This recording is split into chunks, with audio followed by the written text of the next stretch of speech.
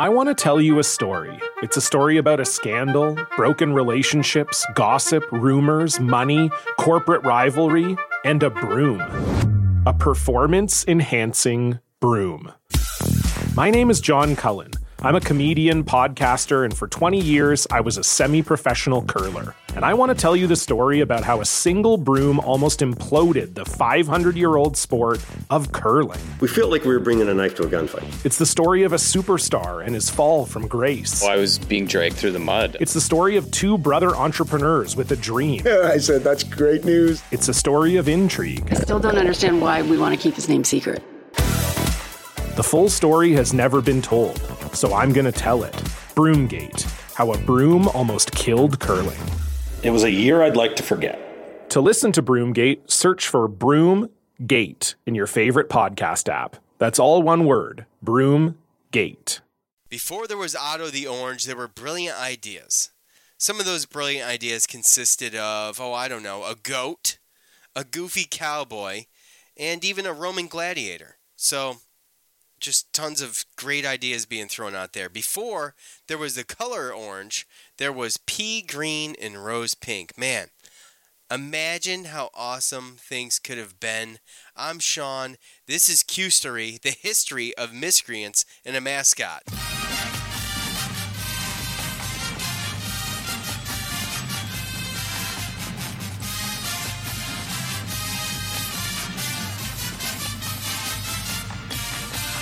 Now, first things first, why orange? I mean, it's become part of all of our wardrobes.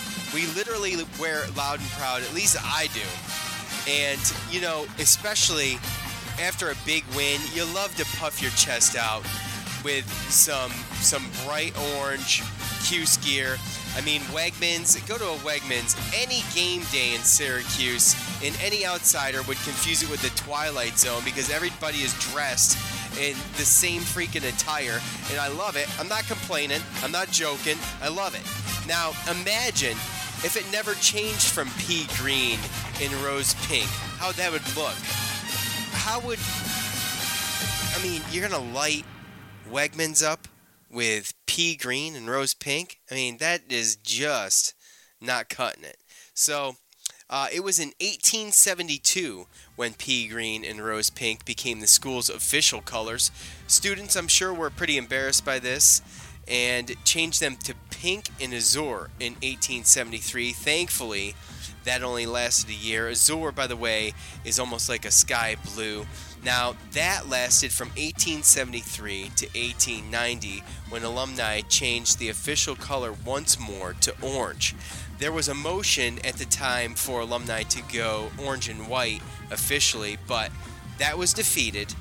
Ironically, we see a lot of the orange and white combo today, but at the time, only the color orange was adopted. A report in the Syracusean in 1890 said the decision was, quote, predicated upon the historical affinity that once existed between the colony of New York and the House of Orange, end quote. The House of Orange at the time was a branch of the European House of Nassau over in, obviously, Europe. Also, in 1929, an issue of Alumni News said they chose orange because it is, quote, symbolic of golden apples of Hesperia, of the glory of the sunrise, and the hopes of a golden future. It is the hue of strength, vigor, and confidence, end quote. Professor John Scott Clark, class of 1877, he pitched orange as the official color during these debates because, to his knowledge, not a single university or college had orange alone as its color. And all of this laid the groundwork for our beloved Otto.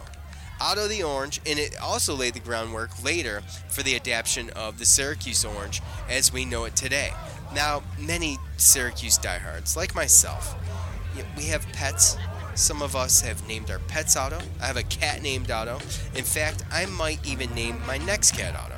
Maybe my next dog Otto. Who knows? Goldfish. Who knows? Whatever. But what came first? Syracuse mascots date back to over 100 years ago. Early in the 20th century, there were some team photos with the Syracuse football team, and they had a dog wearing a leather helmet. In the 20s, there were what was called freshman guardians who would walk this goat around. His name was Vita. They'd walk him around games, and they'd put signs on him. This is probably where the first Beat Colgate sign came from. The first hashtag for Syracuse University was actually strapped to a goat named Vita. Imagine that. The first one, though, a mascot that was actually to evolve into something would start in 1885 as an SU freshman by the name of Harry Lee created a character named Bill Orange. Why Bill Orange? Well, who the hell knows? Because this is, remember, the same era where pea green and rose pink were thought to be some pretty sweet colors for a college sports team. Now, in the class of 1922, Alpha Gamma sorority member Mabel Hatton, she presumably made a Bill Orange doll. It was about 3 feet tall, and it was brought to games where it was swung around by its legs and arms. Sometimes it would be thrown to the field to the great pleasure of Syracuse fans at the time. And by the 1940s, Bill Orange came to life as he would walk on the sidelines of Syracuse football games on stilts. Now, why Bill Orange? You said Bill Orange. Sounds so weird. Why not Orange Bill? That's my question. What the hell's wrong with Orange Bill? What the hell's Bill Orange? It's silly. So, I guess it was probably a pain in the ass taking care of this goat mascot. So, something had to take its place. This would be the Saltine Warrior, a.k.a. Big Chief, you guessed it, Big Chief Bill Orange. Now, there was two things that sparked the legend of the Saltine Warrior. The first was an early century song written by a man named Samuel E. Darby. It was around 1913. These lyrics can be found online. You can check it out. Just Google it. The next event that was the actual launching pad for this Saltine Warrior mascot was a campus magazine called The Orange Peel. Now, this is 1931, and as you can see, 1931, a campus magazine called The Orange Peel. You can see how this is laying the path for Otto with that name, and as we know it today, they concocted a fictitious tale in its October 1931 issue. It was a story that claimed that the remains of an Indian chief, Okigata Haschanagata. Now, if you're a regular listener to this show, you know damn well not to quote me on any names, but as the story goes, it claimed that the remains of this chief had been revealed after the removal of the women's gymnasium. Now, according to the story, that name, his name translated to the Salt Warrior or Salty Warrior. And in the 1950s, there was the father of a Lambda Chi Alpha fraternity brother who designed a Saltine Warrior costume for his son to wear to football games. Now, that costume was passed down into the fraternity and became a tradition for one of those fraternity brothers to play that role of the mascot at the games. The mascot remained until the school retired the Saltine Warrior because of racial insensitivity in 1978. Now, we all know there are a number of Native American mascots all throughout school sports. I mean, from elementary school to every professional sport out there. So, as far as I could tell, the insensitivity didn't come from the mascot alone, but its behavior at games. The demise of the Saltine Warrior began when Native American students and members of the Onondaga Nation began voicing their opinions over the way the mascot conducted himself at games. So, former All-American Syracuse lacrosse player Orrin Lyons, also an Onondaga chief, said the mascot lacked dignity and authenticity. He said, quote, "The thing that offended me when I was there was that the guy was running around like a nut. That's derogatory," end quote. So, as we could imagine with, 1978-ish, I mean, those were the heydays for those college kids. I mean, think back, if you can, to Dazed and Confused, right? It's a documentary about those crazy kids back in 1978. Great documentary, by the way. They were nuts. So, that was the end for old Big Chief Bill Orange, at least on the mascot front there, because in 1951, the senior class commissioned the university to have a Saltine Warrior statue put up near this hoax discovery site. There was a winning sculptor. I guess they had a contest. His name was Luis Cage, and he had an actual Onondaga Nation Native American pose for the statue, and it depicted the Saltine warrior shooting an arrow towards the sky. It's a bronze statue. It's been moved a bunch of times, but it is still there. So, and I believe now it sits on the southeast corner of the quad. So if you want to check that out, or maybe you've even seen it, maybe you didn't know where it came from, but that's the story behind that. Almost immediately, SU tried to replace the Saltine warrior, and they did so with a gladiator. Now this gladiator was so bad, he was like booed off the field, he was laughed off the field. Now other ideas ensued. Let's see. There was Ignaro the Troll, okay? Ignaro the Troll. I mean, that sounds awful. A douchey wannabe Superman-like goofball type character. A man in an orange tuxedo, I guess, is probably the best one of these, but they even tried a freaking clown in 1980.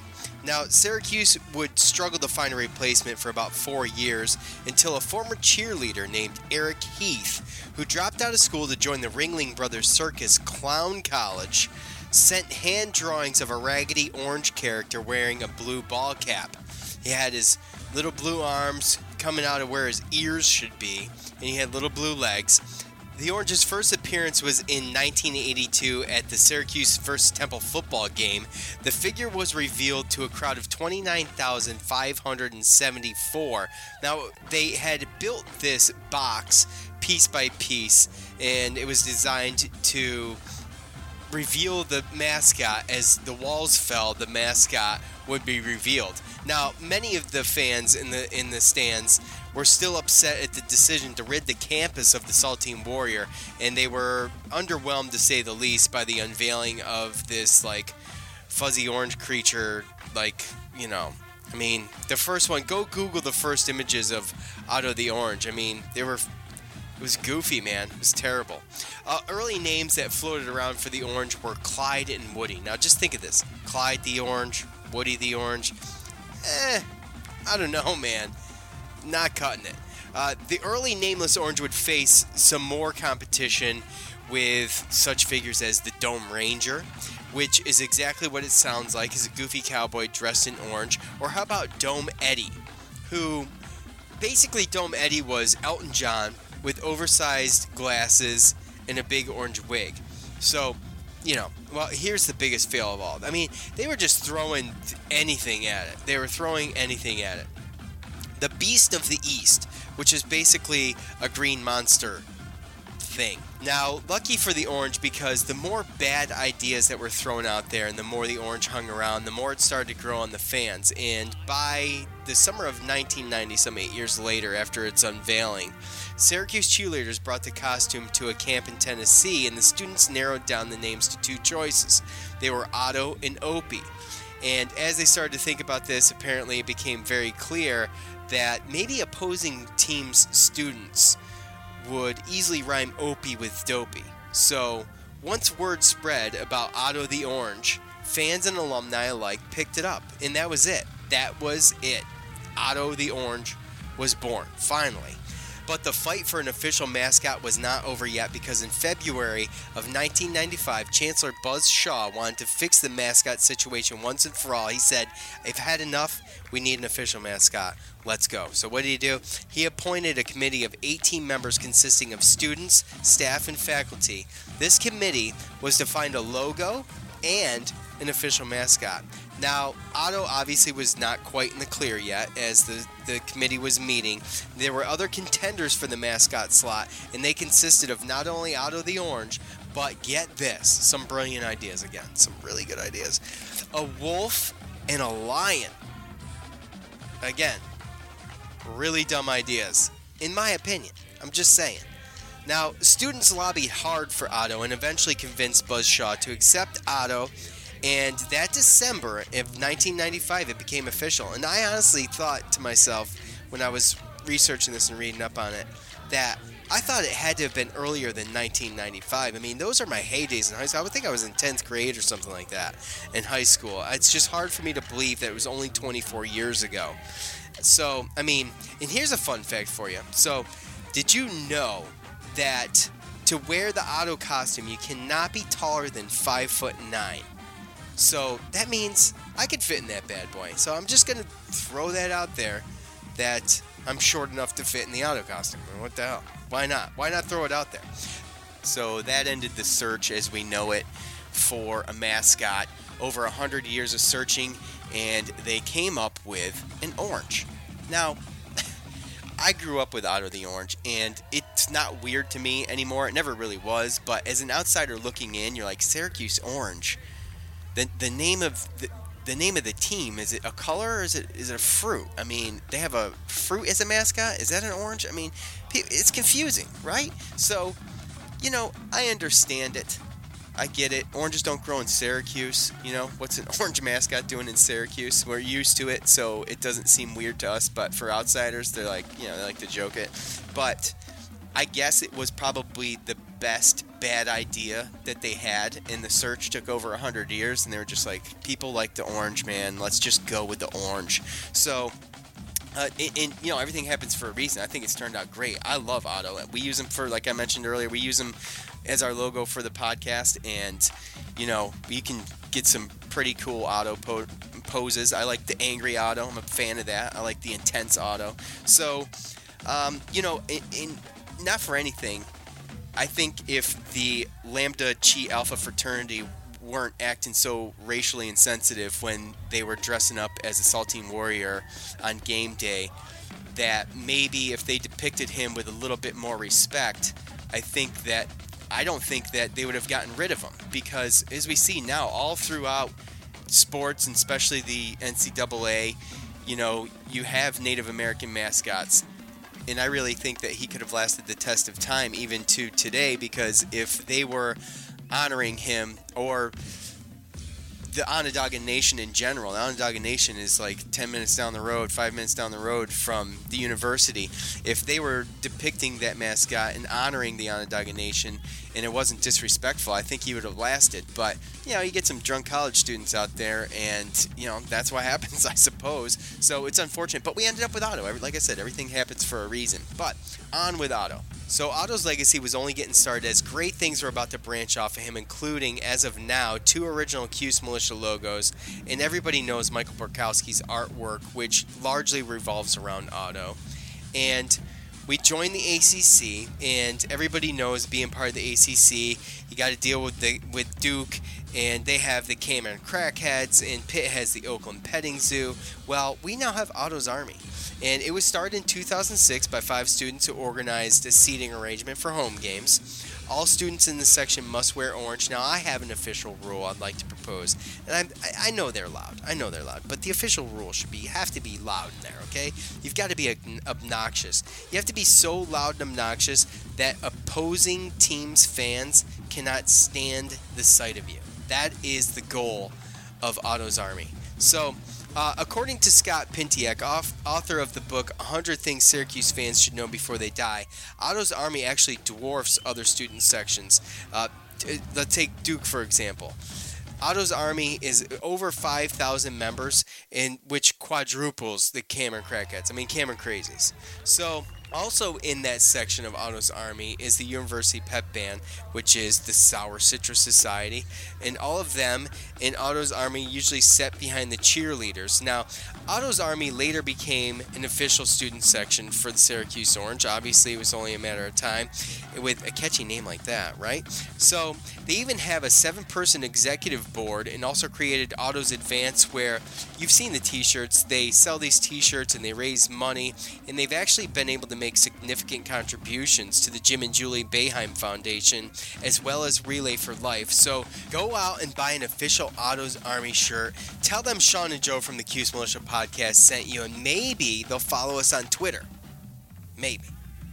Now, here's a little fun fact for you. As Joe and I wanted to brand this podcast and create a more original name, I actually loved the character of Otto's Army and Boeheim's Army, and I loved how catchy it was, and that's how I came up with the Cuse Militia. And I thought about it in a sense, really, a militia is a voluntary civilian army. So that's how I came up with the idea. If you were ever wondering, it was derived from Otto's army and Beheim's army. So, little fun fact for you there. Now, if you're not a member of the Cuse Militia, it's very simple. All you got to do is go to Facebook, Twitter, or Instagram. The universal handle for all of those is @Cuse Militia. Go there, thumb us up, follow us, like us, or whatever the case may be, and boom, you become a member of the Cuse Militia. It's as simple as that. So we appreciate all of you listening, and I'm going to try to do a couple more of these. I thought the Otto one was a good test to see how you guys liked it. I would love your feedback on it.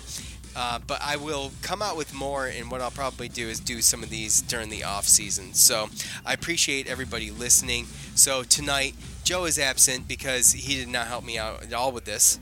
So I'm going to take all the credit because, well, I did everything. But for Joe, I'm Sean. We're out.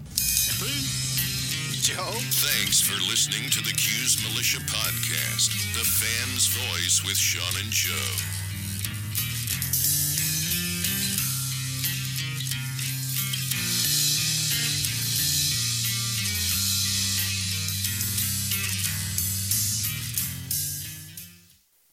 We're driven by the search for better.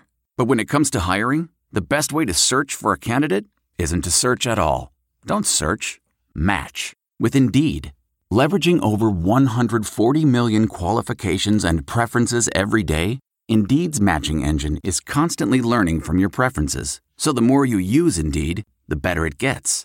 And listeners of this show will get a $75 sponsored job credit to get your jobs more visibility at Indeed.com/match. Just go to Indeed.com/match right now and support our show by saying you heard about Indeed on this podcast. Indeed.com/match. Terms and conditions apply. Need to hire? You need Indeed. The NBA Finals are heating up. Looking for hot takes on all the postseason action? The Old Man and the Three, presented by BMW, is the podcast to listen to for the ultimate finals coverage. Host and former NBA sharpshooter JJ Redick not only has a plugged-in perspective on the action from his time in the league, but he's also announcing the games in real time for ESPN. JJ has the ultimate insider point of view, and he's taking you along for the ride as he breaks down the best defensive schemes, dunks, and drives from each game. And speaking of incredible drives, there's no better place to tune into your new favorite podcast, The Old Man and the Three, than in a standard-setting BMW. Luxury meets power to create a wholly new driving experience. Push the limits this NBA season with the brand that set the ultimate standard. BMW, the ultimate driving machine. Okay, picture this. It's Friday afternoon when a thought hits you. I can spend another weekend doing the same old whatever, or I can hop into my all-new Hyundai Santa Fe and hit the road. With available H-Track all-wheel drive and 3-row seating, my whole family can head deep into the wild. Conquer the weekend in the all-new Hyundai Santa Fe. Visit HyundaiUSA.com or call 562-314-4603 for more details. Hyundai, there's joy in every journey. What makes a life a good one? Is it the adventure you have? Or the friends you find along the way? Maybe it's pursuing your passion while striving to protect, defend, and save what you believe in every single day. So, what makes a life a good one? In the Coast Guard, we think it's all of the above and more, but you'll have to find out for yourself. Visit GoCoastGuard.com to learn more. Everyone knows therapy is great for solving problems, but getting therapy has its own problems too, like finding the right therapist, fitting into their schedule, and of course, the cost. Well, BetterHelp can solve those problems. It's totally online and built around your schedule. It's surprisingly affordable too. Connect with a credentialed therapist by phone, video, or online chat, all from the comfort of your home. Visit BetterHelp.com to learn more and save 10% on your first month. That's BetterHelp, H-E-L-P.